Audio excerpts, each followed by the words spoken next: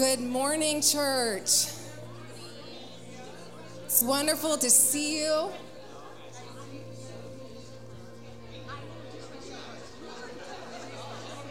I love it. I want to do something out of the norm. I want to call up Johnny and Lauren. Come up here. Get up here now. You don't have an option. Not a chance. These two have come back home to us from Guatemala. Woo!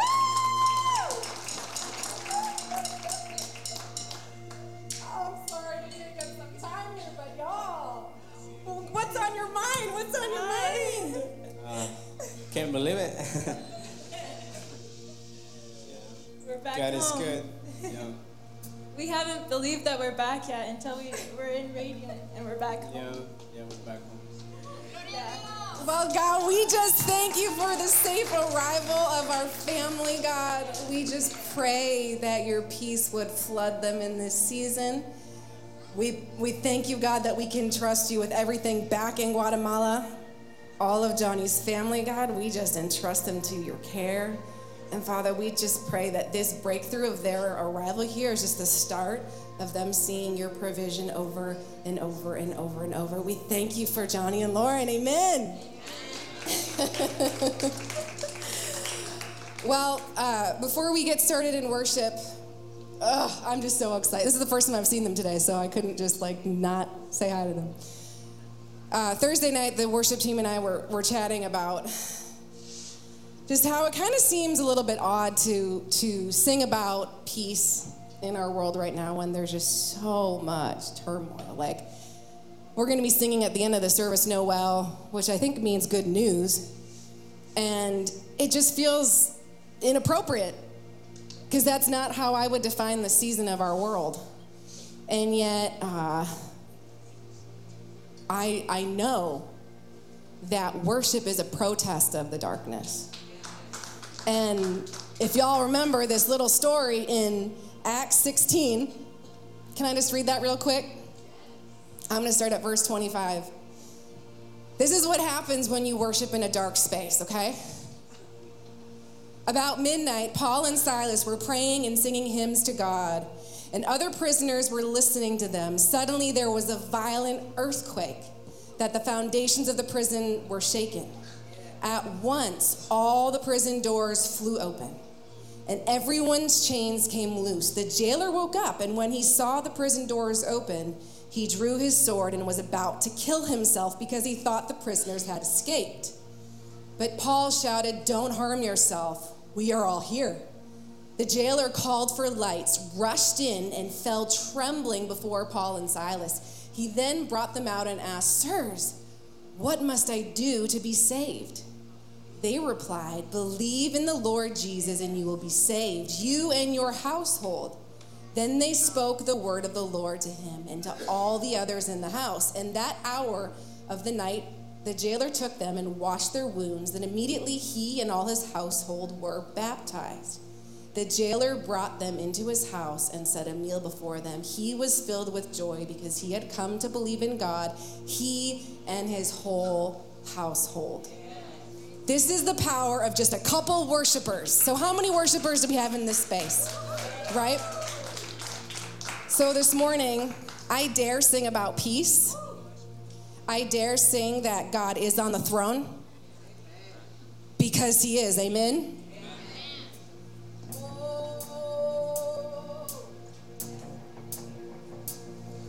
I raise a hallelujah in the presence of my enemies. I raise a hallelujah louder than the unbelief. I raise a hallelujah. My weapon is a melody. I raise a hallelujah. Heaven comes to fight for me.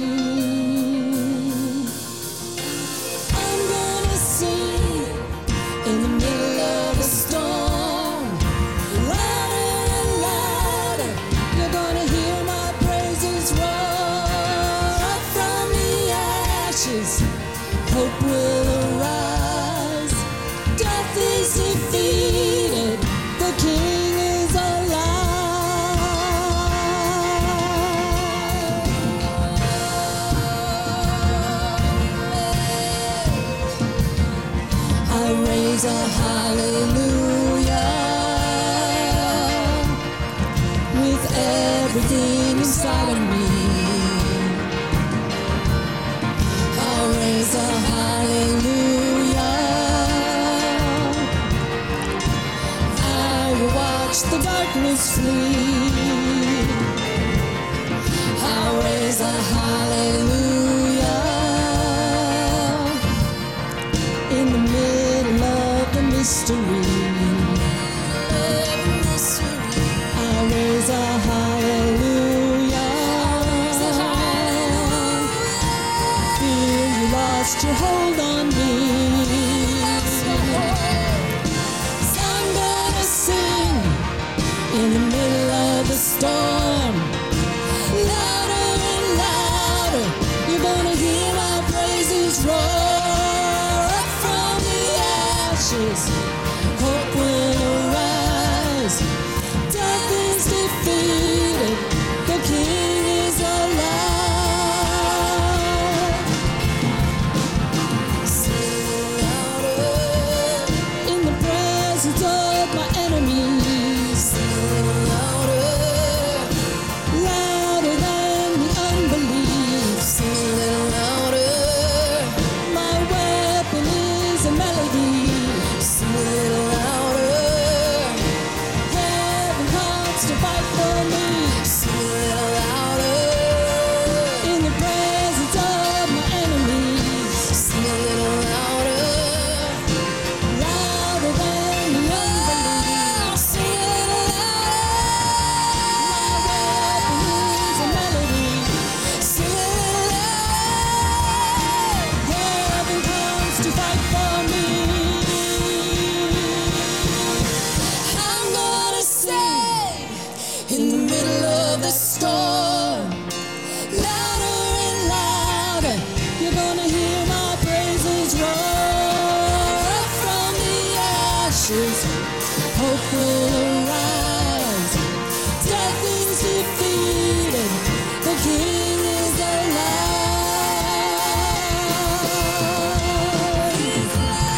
Hallelujah, hallelujah, hallelujah.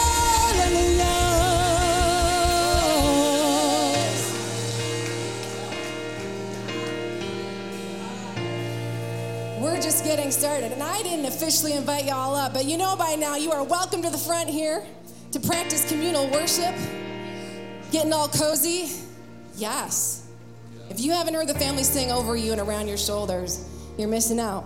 You really are. And yet you are free to worship and bless his name anywhere in this room.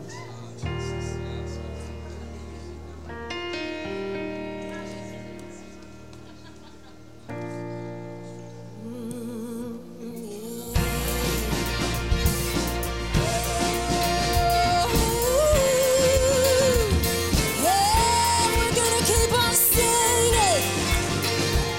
We're gonna protest the darkness. Come all you weary, come all you thirsty, come in a river that never runs dry. Come of the water, come and thirst no more. Come all you sinners, come all you sinners, come find his mercy. Come to the table, he will sigh. Taste of his goodness, come what you're looking for.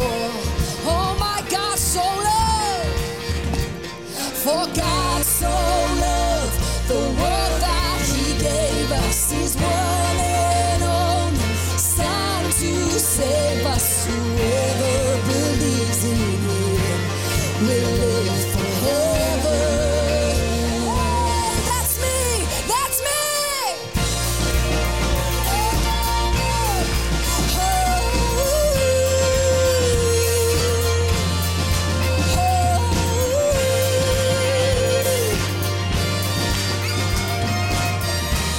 Come and bring all your failures, and bring all your failures, bring your addictions.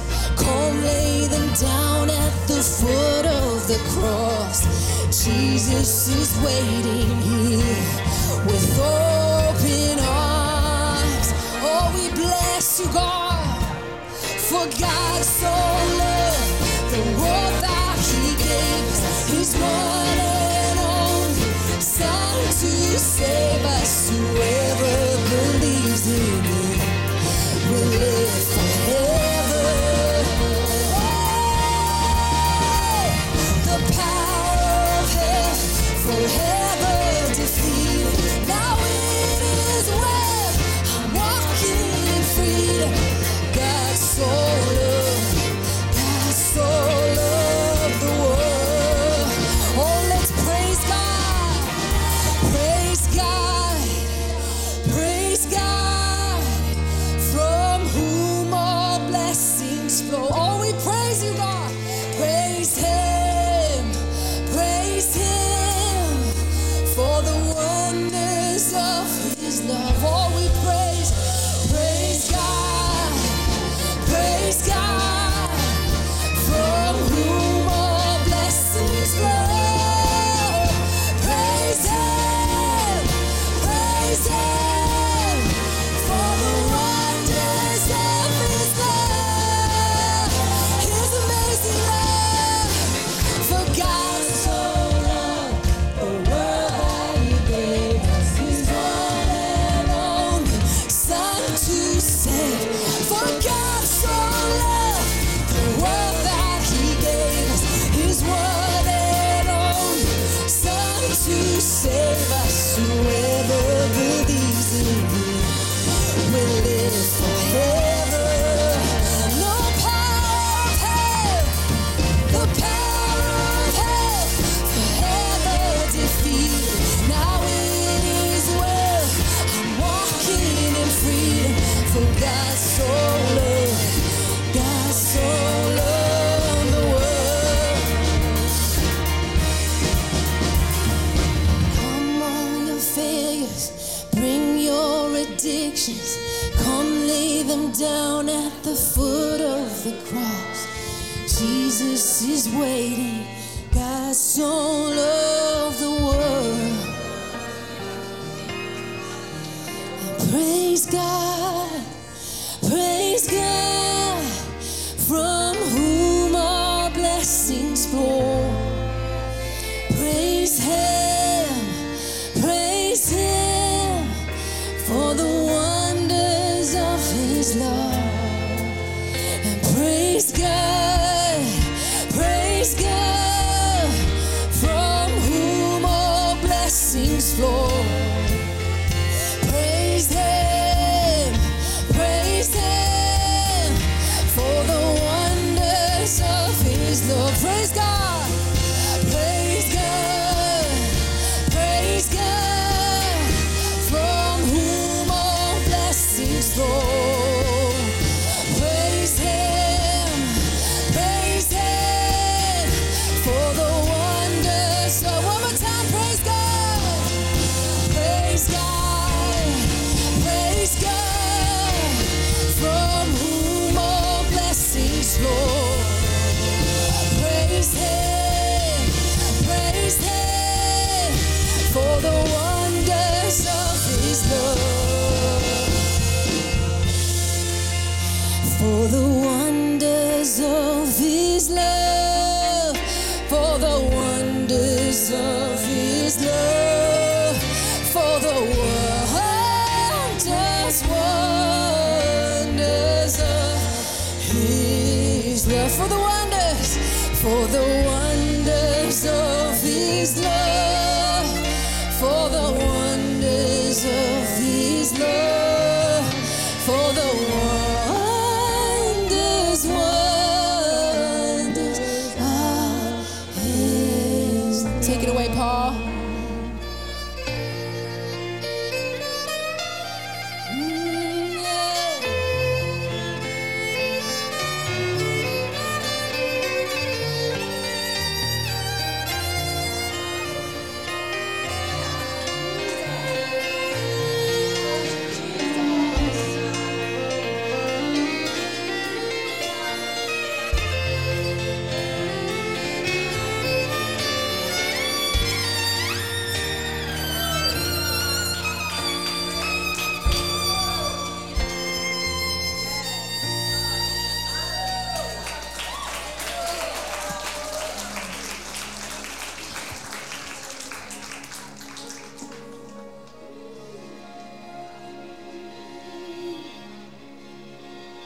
Love incarnate, love divine.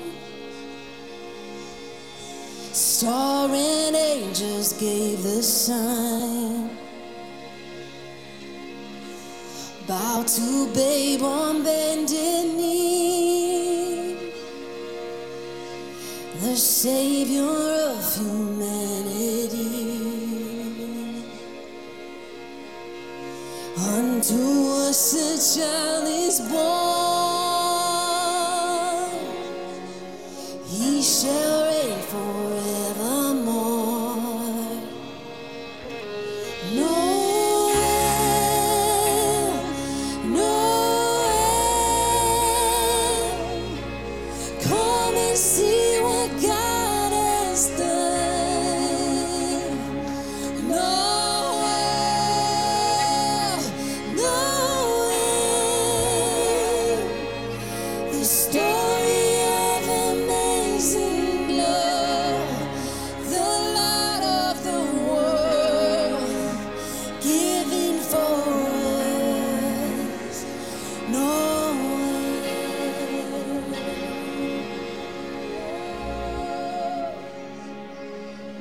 Son of God and Son of man,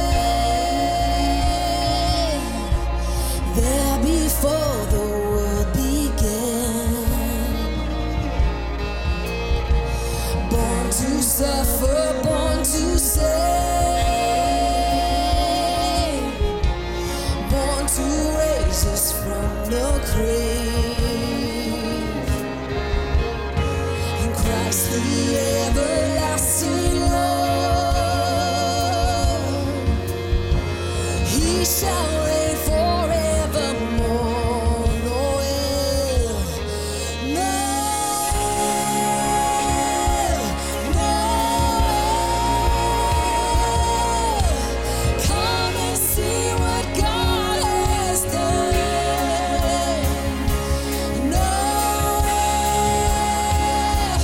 Noel,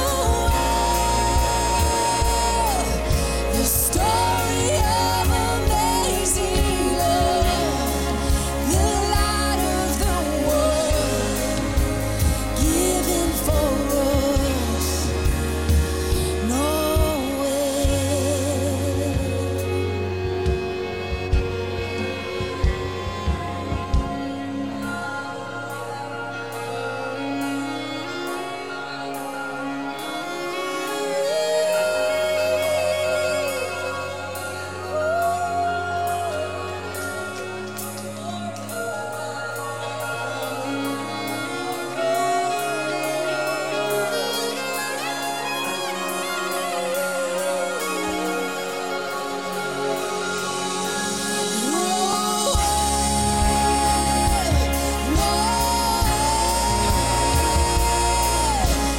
Come and see what God has done.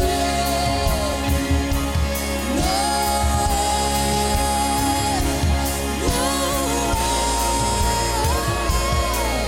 the story of amazing love, the light of the world, given for us.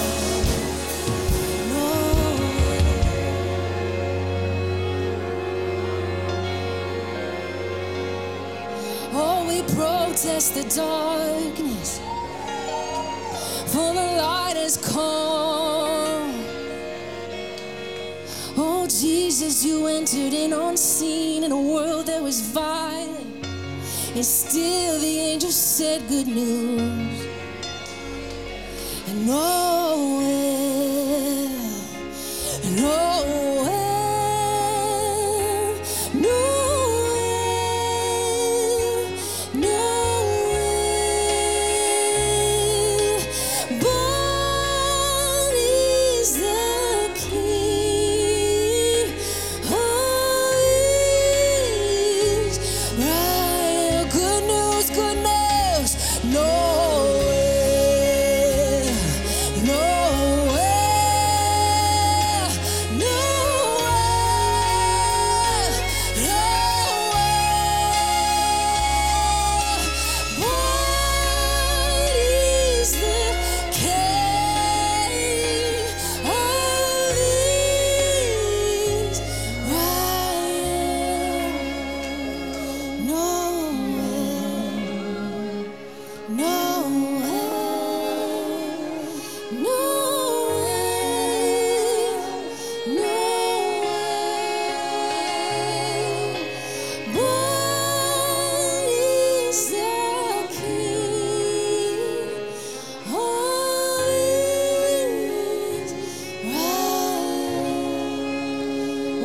no idea how much darker the world would be without the worship of his people. To us, we just don't even think about all that he holds back, that the Father holds back the darkness. We don't even think about it. We take it for granted. The church is not dying in the world. We are actually, the kingdom of God is expanding because the kingdom never shrinks. So we play an active role and we get to push back the darkness. And if Paul and Silas, just a couple of them, could bring salvation to a whole family, what did we just do this morning? I don't know, maybe we push back darkness for miles beyond our church house. No way, no way, no.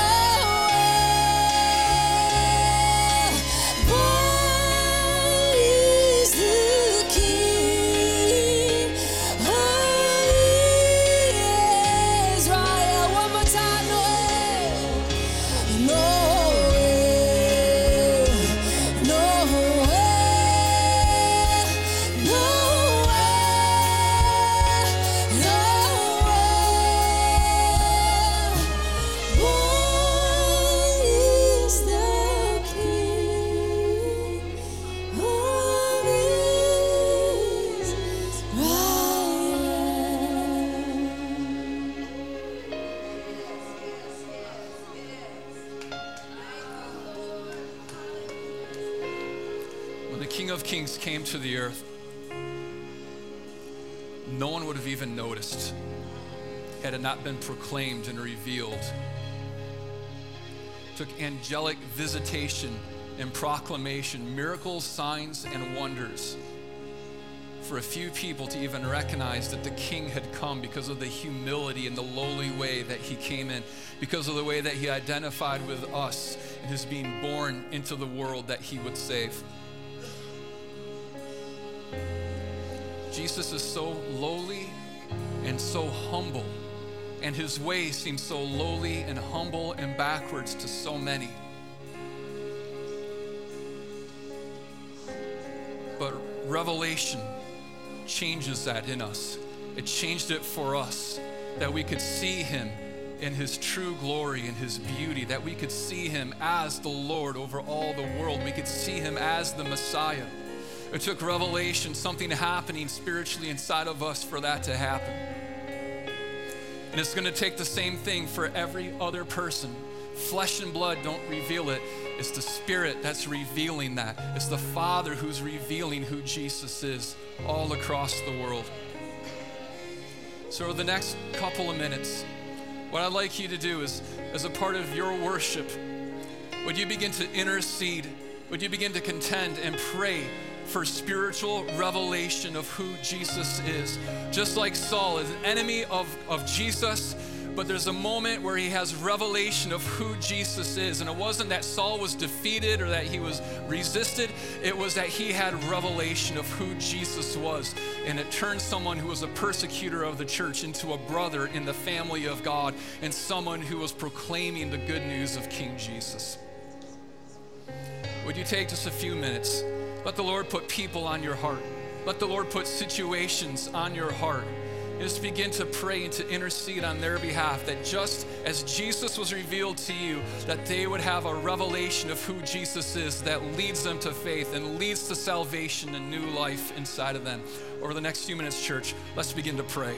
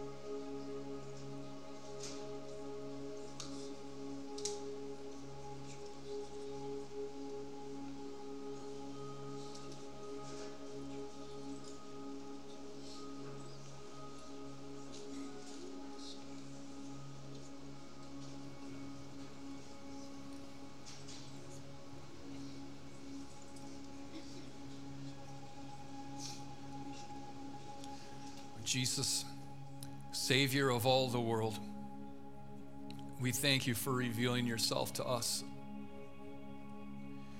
Lord, would there be continued revelation of your lordship, continued revelation of you being the Messiah, and all of our faith and all of our trust, all of our allegiance in you and in you alone.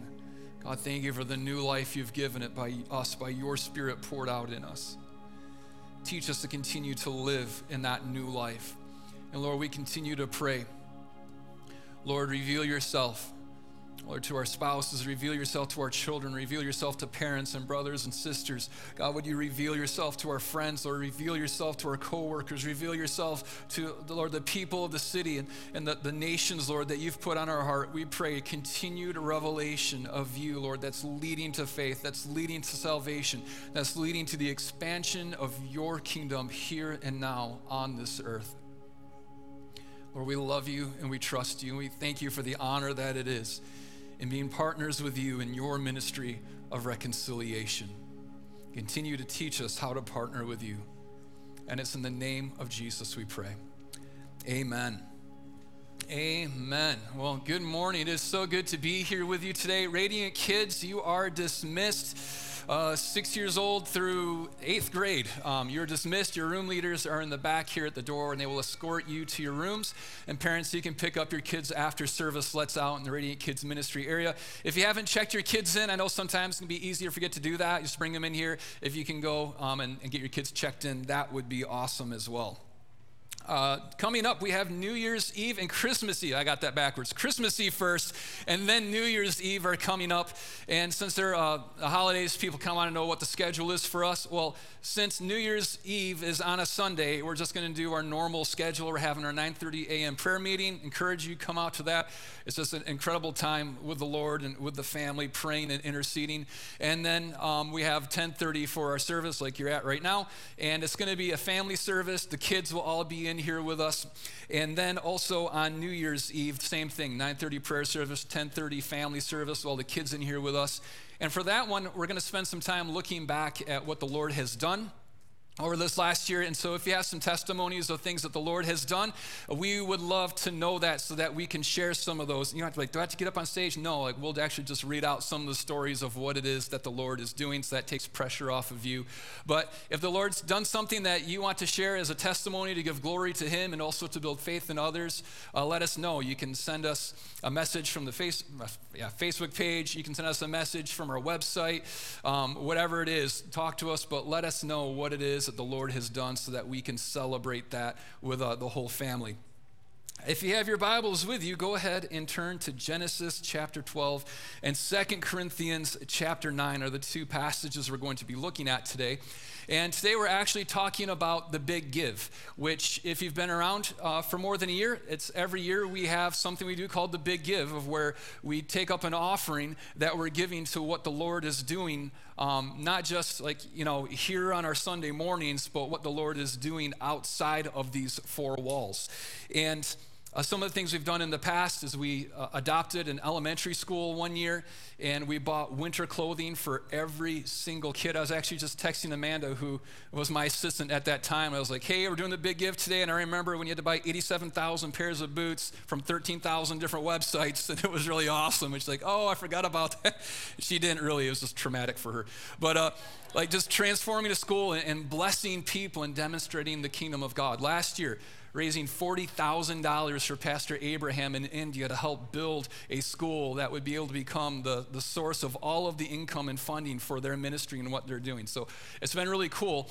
But a part of this ties into the vision that the Lord has given us as a house. And that is to be generous and to use the wealth that we as Americans have.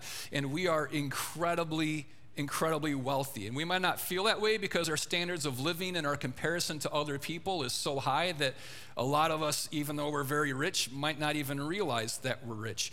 And part of what the Lord is doing is he's called us as a house to use the wealth that we have been blessed with, not just for what's happening right here, but to be a blessing to those who are outside of this house. And the dream is giving millions of dollars away into demonstrating the kingdom of God. Millions of dollars.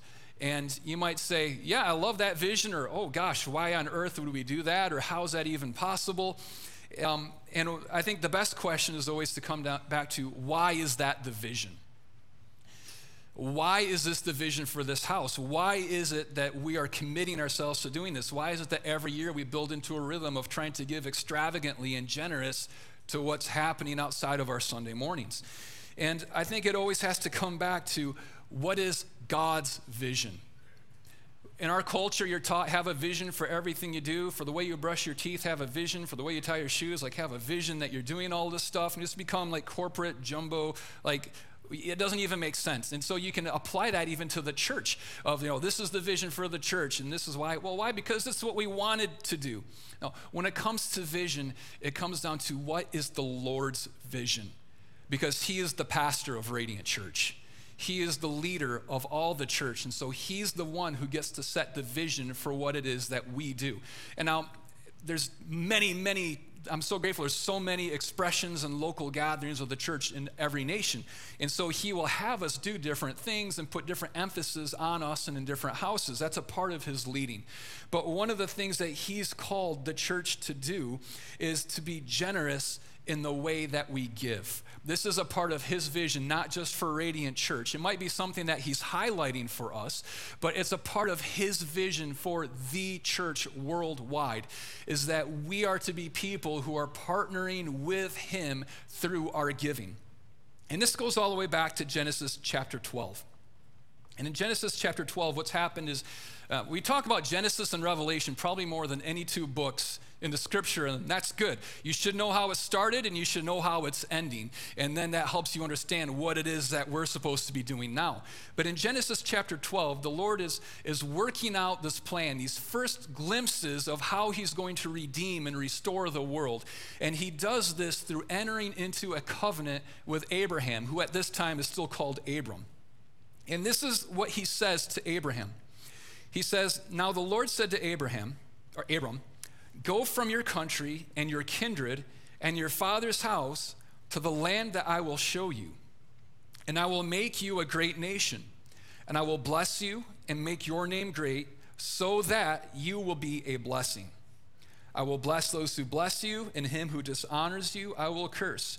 And in you all the families of the earth shall be blessed."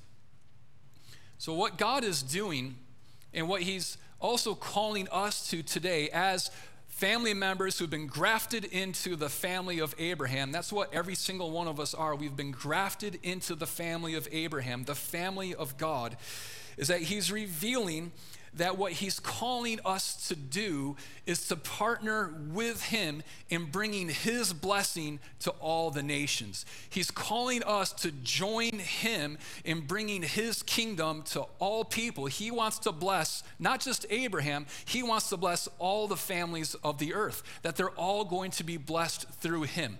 And part of what he says is that he's going to pour out blessing over him, not so that he can just be rich and be famous and enjoy all of that, but he says, I'm going to bless you so that you can be a blessing to others. God has blessed us not just for our own provision, although I'm so grateful that he is our source of provision and he does provide for us, but he's given us more than we need so that we can partner with him in bringing his blessing to all the families of the earth. What an incredible privilege and an honor it is that even though God could have done all of this himself, he could be the one who, he does all of the blessing, he does it all by himself, we just are spectators in it, but he doesn't do that.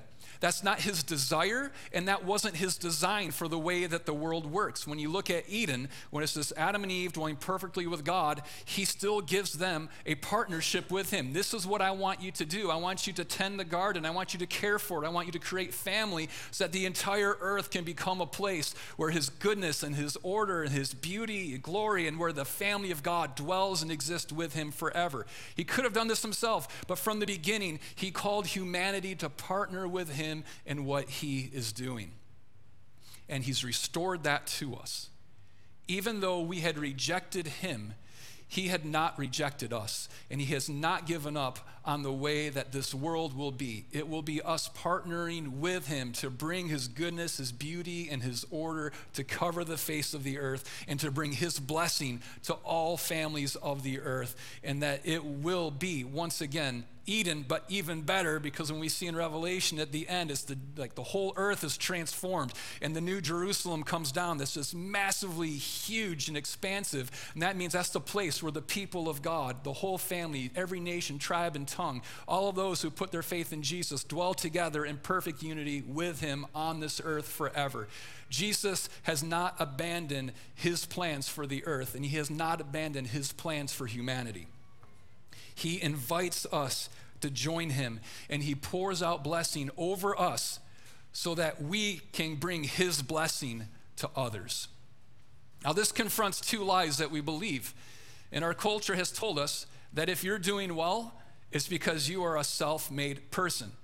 You worked hard enough, you had enough grit and determination, you had enough drive, you had a good idea, you were connected enough, whatever it is that made it so that you have attained what you have for yourself, that you have become your own source of provision. And now I am not saying that you should not work hard, that you should not have good ideas, that you should not have grit and determination. You absolutely should have those things. But even if you have all of those things, it's not enough. He is the ultimate source of provision for us. We are not our own provider. He is. And the second lie that we believe is that we can use what we have however we want. If we're the ones who have acquired these things for ourselves through our own ingenuity and hard work, then that means that I get to do whatever it is that I want with the things that I have. But God reveals to us that every blessing we have, every good gift comes from him, that he alone is our provider. And he has given us our blessings, not so that we can do whatever we want with them and live a large life, but he's given us blessings so that we can partner with him in bringing his blessing to others. And when we give, when we join in and we partner with God in giving blessing from him to others, this is what happens. And this is from 2 Corinthians chapter 9. And the church in Jerusalem has become very, very poor. And so what Paul is doing is he's taking up an offering from other churches that are in the surrounding areas and other nations. And it's a gift that's coming from the Gentile church to the church in Jerusalem that is mostly Jewish. And it's this demonstration of love. We see you in your need. We see that you're in poverty. We see that you don't even have food for yourself. And so we're going to partner with God in using the blessing that he's given us to now bless you, to bring his blessing to you through us as vessels. And this is what it says. It says in verse 6, remember this, a farmer who plants only a few seeds will get a small crop, but the one who plants generously will get a generous crop. You must each decide in your heart how much to give. And don't give reluctantly or in response to pressure. So key, don't give reluctantly or give in response to pressure. For God loves a person who gives cheerfully, and God will generously provide all you need. Then you will always have everything you need and plenty left over to share with others. As the scriptures say, they shall freely and give generously to the poor. Their good deeds will be remembered forever. For God is the one who provides seed for the farmer and then bread to eat. In the same way, he will provide and increase your resources and then produce a great harvest of generosity in you. Yes, you will be enriched in every way so that you can always be generous. And when we take your gifts to those who need them, they will thank God. So two good things will result from this ministry of giving. The needs of the believers in Jerusalem will be met, and they will joyfully express their thanks to God. As a result of your ministry, they will give glory to God. For your generosity to them and to all believers will prove that you are obedient to the good news of Christ. And they will pray for you with deep affection because of the overflowing grace God has given to you. Thank God for this gift, too wonderful for words. when we partner with God to bring his blessing to others through our giving, it says two things happen. Number one, a need is met in the name of Jesus. There are real needs all across this earth. There are real needs inside of this house. There are real needs down the street. There is no lack of need in this world. And when we use the resources that God has generously given us, and we do that in his name, meaning we're doing this according to his will, we're doing this for his glory, we're doing this at his direction, a real need is met that brings glory to God. And this is what the result is. People thank God. People recognize God's goodness, they recognize his mercy, they recognize his care and his compassion for them. And it's not that you get a plaque, it's not that you get celebrated, because if that's what happens as a result of our giving, we've missed it entirely. The end goal for our giving is that we see the real needs of people who are precious, created in the image of God, met. We express the worth and value that they have, their humanity, and then they recognize that God has seen them and he has met their needs, so they give glory to God and they thank him for that. If that doesn't stir up your heart, these two things, like I want to see people who are poor or in need, I want them to see that need met because of the love that I have for them, because of the humanity that they have. If we don't feel that way, then there's something wrong with our hearts. Like we need the gospel to farther penetrate and farther break down the stony heart that we have, so that instead we have fleshy hearts that love like Jesus loves. He's a love that even though he's equal with the Father, what we celebrate at Christmas is that he gave up the glory. He didn't hold on to equality with the Father, but he humbled himself and he took on human flesh and he lived amongst us and he dwelled with us and he gave of himself to the point of a death on the cross so that we might have life. And if we don't have that kind of love, then there's more of the gospel that needs to work and to penetrate our hearts. And hopefully what happens is you have a moment where your heart's broken and you see need and you're like, yes, Lord, like I want to give. My heart's moved so that I want to see people who are hungry fed. I want to see people who are unsheltered sheltered. I want to see people who don't have clothing clothed. Like all of these different things, our hearts should continually be led into that. And what happens is God moves on your heart and you give and you're like, oh, I have so much compassion and love for people. And then he revisits you and he breaks your heart even more. And you're like, oh gosh, like now I love even more. And then he just keeps doing that over and over again. And thank God for that he's continually remaking and transforming our hearts to become like his. And then what other greater desire should there be in us than that he would receive glory and praise and honor, and others would have revelation of how good he is. Like those are the two things that should be motivating us, as we want to see humanity, the image of God, dignified, and we want to see the kingdom demonstrated, and we want Jesus to receive glory as other people begin to recognize who he is and faith is built inside of them. These are the two things that happen when we partner with God in what is called the ministry of giving. We have our prayer times at the end of services. And it's really cool because the Lord actually does ministry in our prayer times. And hopefully what happens when you listen to whoever's on the stage is you receive some instruction, some biblical instruction of how we live a life of faithfulness to Jesus. But ministry happens when you get together with other people and the Holy Spirit is gifting you and using you to minister to those who are there with you. That's beautiful, deep ministry. One time there was someone who was even a guest here. I was praying with some people, and one of them was a college student, and the student had a tuition payment or something, like some books they had to buy that day, and they didn't even have money. They didn't know how they were going to make that payment, and they also didn't know how they were even going to get lunch and dinner that day after church. And so they were vulnerable enough to share that, like, I need provision. And so the whole group, they're praying, Lord, would you be a provider for this student, Lord? You're a provider, would you provide? Everybody prays, everybody feels encouraged about that, and they go to walk out, and then the Lord speaks to this guest who was here, says, go back and ask them how much they need. How much do you need? It's $500. Pull out the checkbook.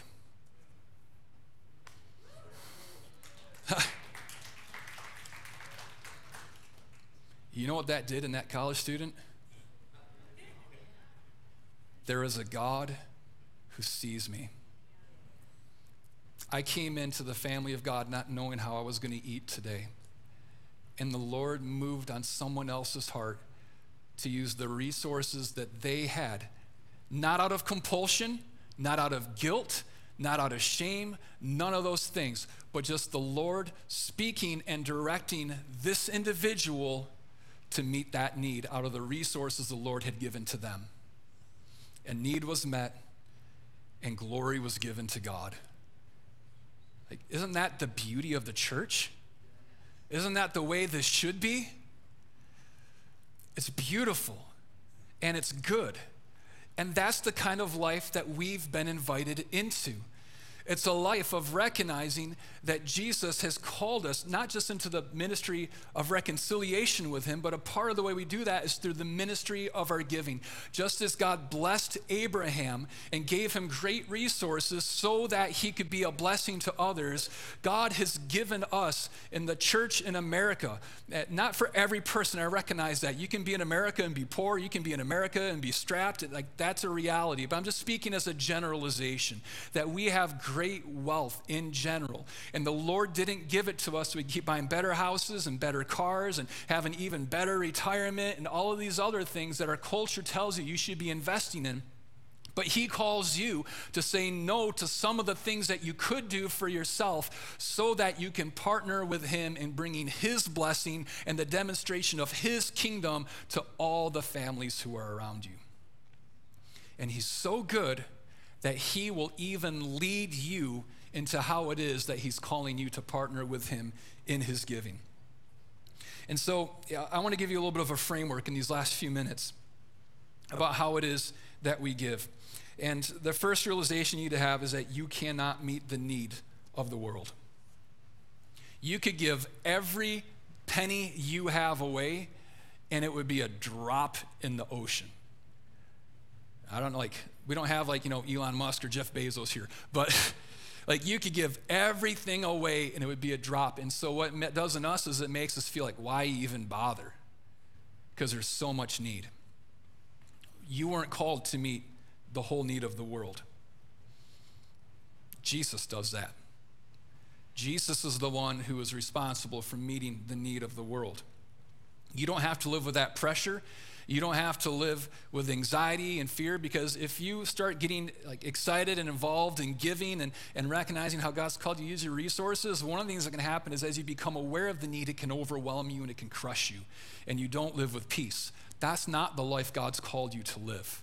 Jesus is the one who's responsible for meeting the need of the world. You alone cannot do that, but we all have a part to play.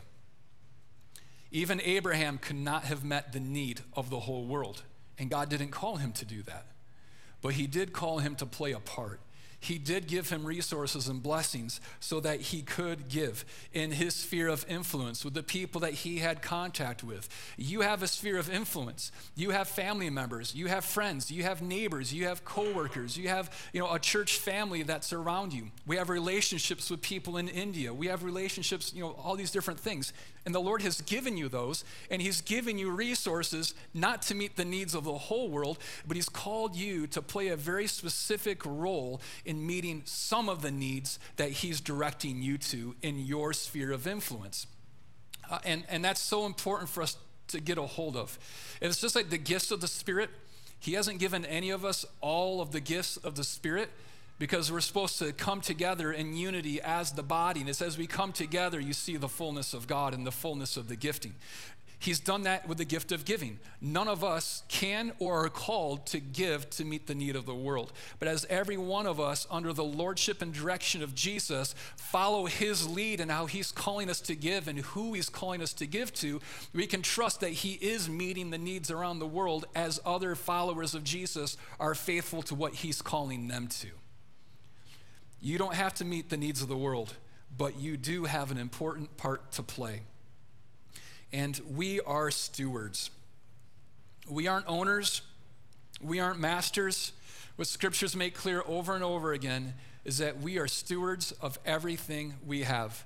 Every resource you have, I think about that. Like with my money, it's not just that I tithe and like the other 90% is mine, it's the full 100% of all of my money is his. But he's given it to me to steward in his name. Even it's not just my money, it's my house, it's my cars, it's clothes, it's like, guitars. I don't know what I really have. Like everything I have, the shoes on my feet, like all of this is his, and I am a steward of it.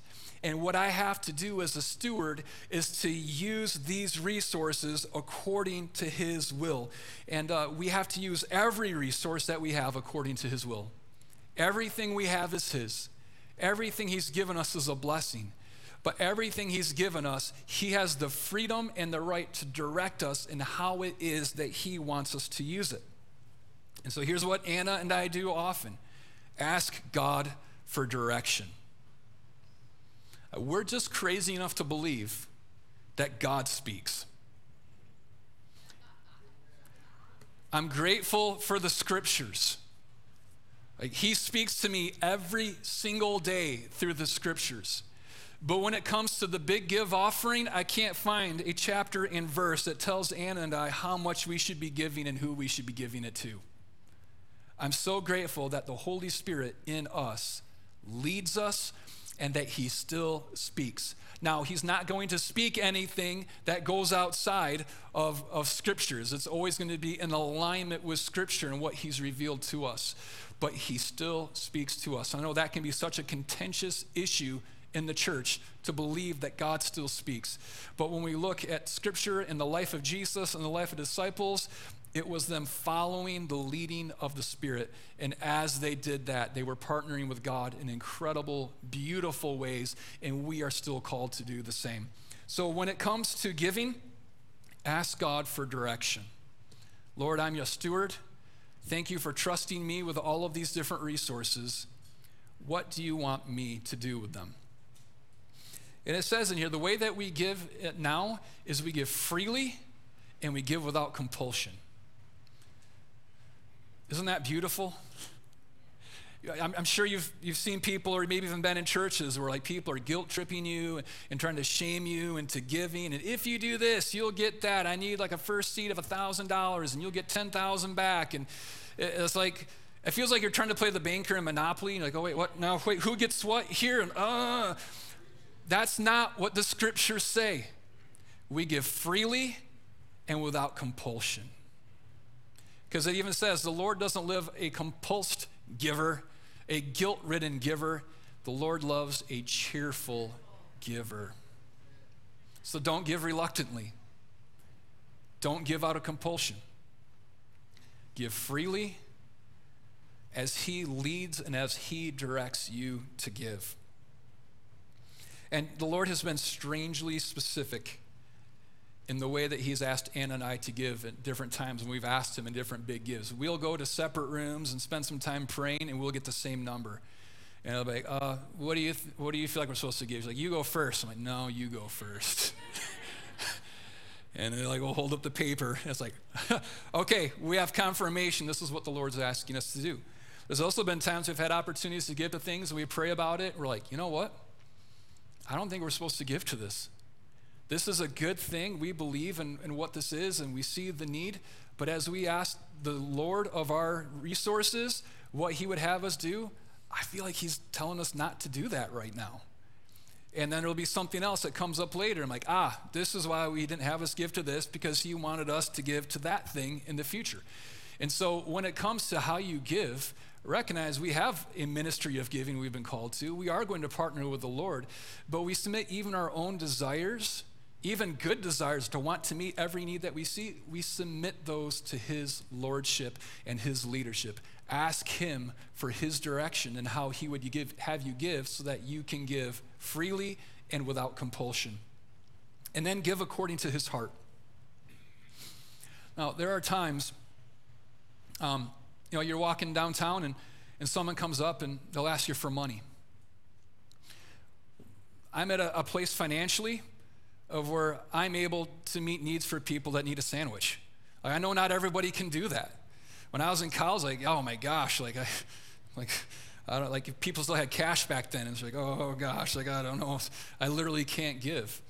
But now if someone comes up and is like, hey, I need a sandwich, or they ask for money, like, hey, I can't give you money, but I can buy you lunch. Like, let's stop in here real quick. Let me buy you lunch. And I'll sit with them, and I'll talk with them, dignify them, show them love, encourage them. Like, that's just giving according to God's heart. If you have the resources, when someone asks you for a sandwich, give them a sandwich. If you have the resources, when someone's asking you for a cup of water, you give them a cup of water. But there's needs that every single human is worthy of and have the dignity of, and that we're called to meet those needs. And so when we're giving, it's always, Lord, what is your heart? Like, I don't necessarily feel called to give to buy people private jets.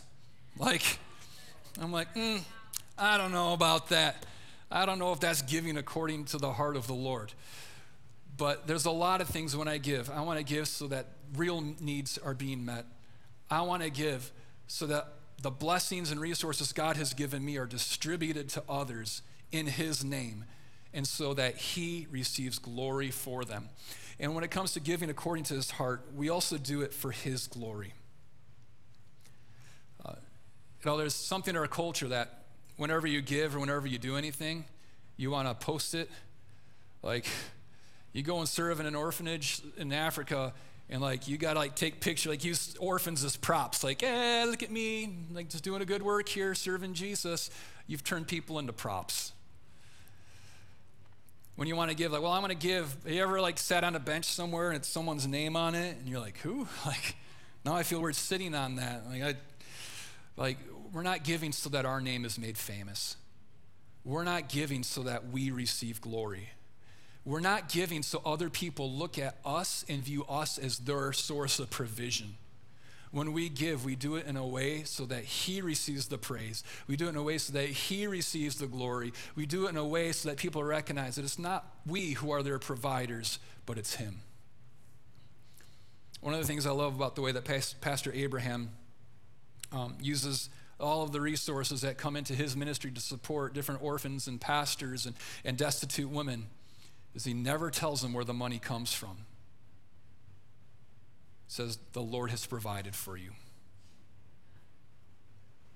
I've had people like, hey, can I like send them a card for this person and, do these different things? Or, I'm like, how come they're not sending me a thank you card for the generous donation that I made? Because that's American discipleship. If I gave, like, I should get some thanks or some recognition for this. So, no, you don't understand. We don't want people who are receiving funding from you to think that you are the one who provided it for them.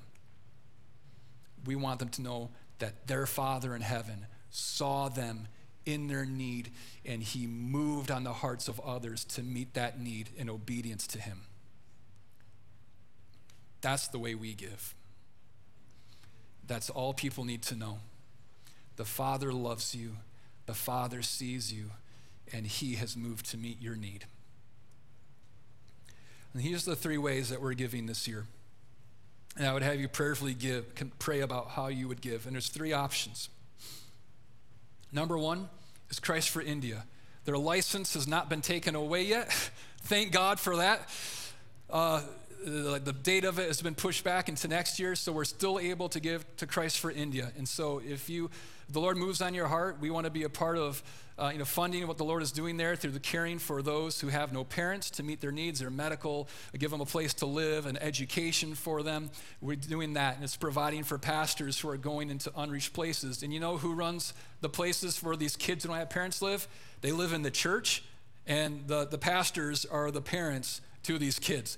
So it's like a one-stop place. We have a church, and we have a place where the real needs of orphans are being met, and they have a family that they're a part of. So we will continue to give into that. So if you want to give into Christ for India, by all means do that. The other thing is we're going to be giving into locally. If you have a heart for what the Lord is doing here and he's moving you, I want to be a part of meeting the needs of people who are even a part of this family who are on hard times. We have this decision, nobody's ever going without food in this house. That just will not happen. We are the family of God. Nobody's ever going to be without food here. If you want to be a part of giving into, our benevolence giving so that we're able to meet the needs of people who are here, or even like we've given to in our city, like warming shelters before, because we can't do a warming shelter here. We don't have what is required for doing that. You have to have real high, like to be able to do things, the state requires that you have a lot of things or else you can't help. And so we can't do that. But there are other churches who are able to have warming centers, and we're able to say, hey, we can't do this ourselves, but here's $1,000 to help with some of your costs that are associated with that. Because we believe in the church of Jesus Christ, not just Radiant Church, but the church. And so if you want to give into what's happening here locally and the Lord's moving on your heart to do that, then you can give into Big Give Local. And here's the third one, and this is something that I'm pretty excited about, to be quite honest. Some of you may pray about how the Lord would have you give, and I don't really feel like he's moving on me to give to Christ for India. I don't really feel like he's calling me to give into, this local fund that we're doing, but here's what I'd have you do, is to pray if there is a neighbor, a friend, a coworker, a family member, someone that you have relationship and influence with, that you know that there's a need. Maybe the Lord would have you meet that need. You don't have to give through the church to give as the church. There's power in when we come together in unity and doing some of these things, like you see here. It's the church is collecting an offering, specifically going to Jerusalem. That's like us doing an offering to give into India. But as believers who are led by God's Spirit, there are going to be all sorts of people that you come into contact with who the Lord is going to direct you to use the resources he's given you to steward over to use to meet their need. That one gets scary. Because just because you see a need doesn't mean the Lord's going to have you meet that, and he might have you do something crazy. Have you ever heard about people like giving away houses or cars or like different things like that? You're like, that'd be awesome. Well, here's your chance. Everything you have is his. The coat that you have, maybe you have a neighbor that needs a winter coat. Maybe Lord would have you go get him a winter coat. Maybe you've seen that person that's walking like, oh my gosh, they need some boots. Maybe Lord would have you get some boots for them. But this is a great opportunity to learn to live a life of hearing how he would have you direct the resources he's given you, not just once a year into a big give fund we do as a church, but we will keep doing that and keep having that rhythm to our life.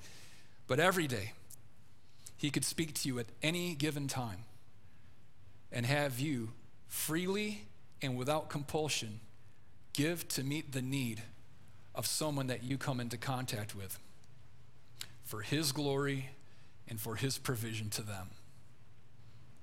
So let's pray about this. Throughout the entire month of December, we're going to close it down on January 1st. So pray about it, get with the Lord, and pray. How would he have you give? What would he have you give? If you want to give to Big Give India, you can do that online or in person. There's a box on the back left there.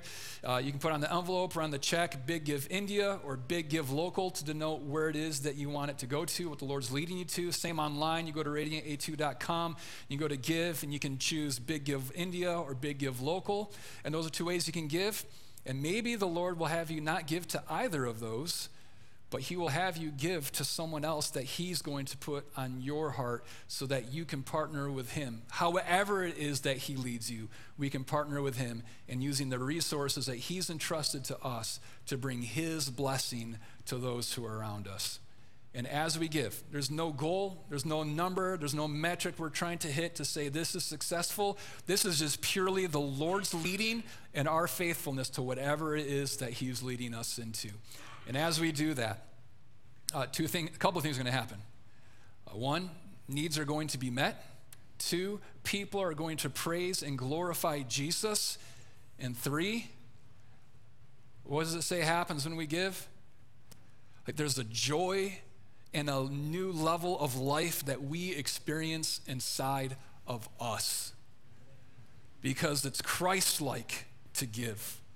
It's his leading. It's the new life that we've been called into when we give. And there's a joy that comes from joining Jesus in his ministry. Well, Lord, we love you and we trust you. Thank you for the ministry of giving. Thank you that we get to partner with you in giving. And Lord, would you speak to us? Help us to understand that we're stewards. Help us to hear and to discern your voice, to partner with you in the ministry of giving. Let your kingdom come and let your will be done here on earth, here in Ann Arbor, here in India, as it is in heaven. We love you and we trust you. In the name of Jesus we pray. Amen. Amen. Well, now's the time where we get to break into some groups to do some praying. And obviously this isn't forced or anything. Ushers aren't locking the doors, but one of my favorite things we do as a church is we get together in groups of 4, 6, 8, and we just spend some time praying and encouraging each other. And this is a great way to grow into what it means to be a person of prayer, and a great way to grow into learning to minister to each other through the gifts that God has given you. So I encourage you, pray. When you're done praying for each other, go grab some coffee, enjoy making some friends. Love you all. God bless, and we will see you next week.